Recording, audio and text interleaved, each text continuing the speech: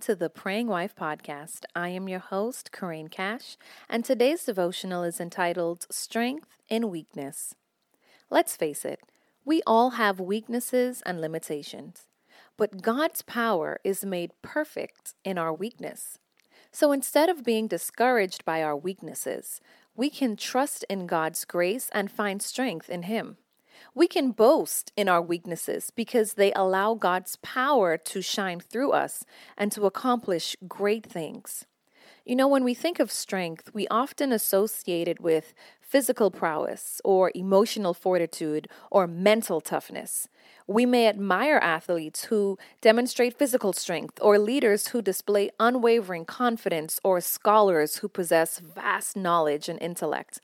We may even aspire to be like them and try to emulate their strengths.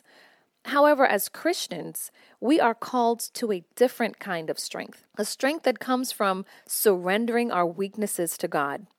We are reminded in the Bible that God chose what is weak in the world to shame the strong. 1 Corinthians 1:27.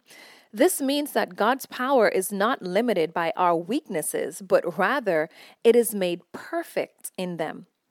The Apostle Paul knew this truth firsthand. In his letter to the Corinthians, he describes a thorn in his flesh that he begged God to remove. However, God's response was not to remove the thorn, but to remind Paul that his grace was sufficient for him. In 2 Corinthians 12, verse 9 and 10, Paul writes, "But he said to me, 'My grace is sufficient for you, for my power is made perfect in weakness. Therefore, I will boast all the more gladly about my weaknesses, so that Christ's power may rest on me.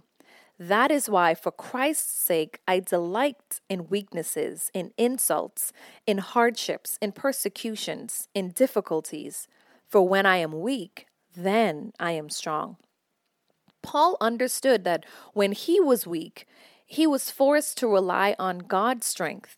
He learned to embrace his weaknesses, knowing that they were an opportunity for God's power to shine through him.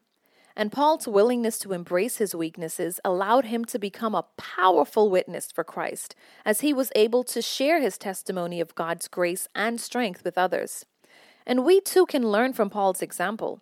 When we face trials and difficulties, we can be tempted to rely on our own strength to overcome them. However, God is calling us to surrender our weaknesses to Him and trust that His grace is sufficient for us. We can learn to embrace our weaknesses, knowing that they're truly an opportunity for God's power to be made perfect in us. Now, this doesn't mean that we should resign ourselves to a life of weakness and defeat. No. But rather it means that we should recognize that our strength comes from God and that we can do all things through Him who gives us strength. We can trust that God will give us the strength we need to face any challenge and that His power is made perfect in our weakness. So let us embrace our weaknesses and surrender them to God, trusting in His grace and in His strength to carry us through every trial and difficulty. May we find hope and comfort in His love, and may we learn to rely on His power to overcome any obstacle. And may our weaknesses become an opportunity for God's power to be made perfect in us, so that we can be a powerful witness for Christ in the world. Dear God, we thank you in this moment for your grace that sustains us even in our weaknesses. God, we ask you that you would help us to rely on your strength and to trust in your power to work in us and through us. May we find joy in our weaknesses and may we give you glory as we experience your grace and your power at work in our lives. In the mighty name of Jesus we pray. Amen.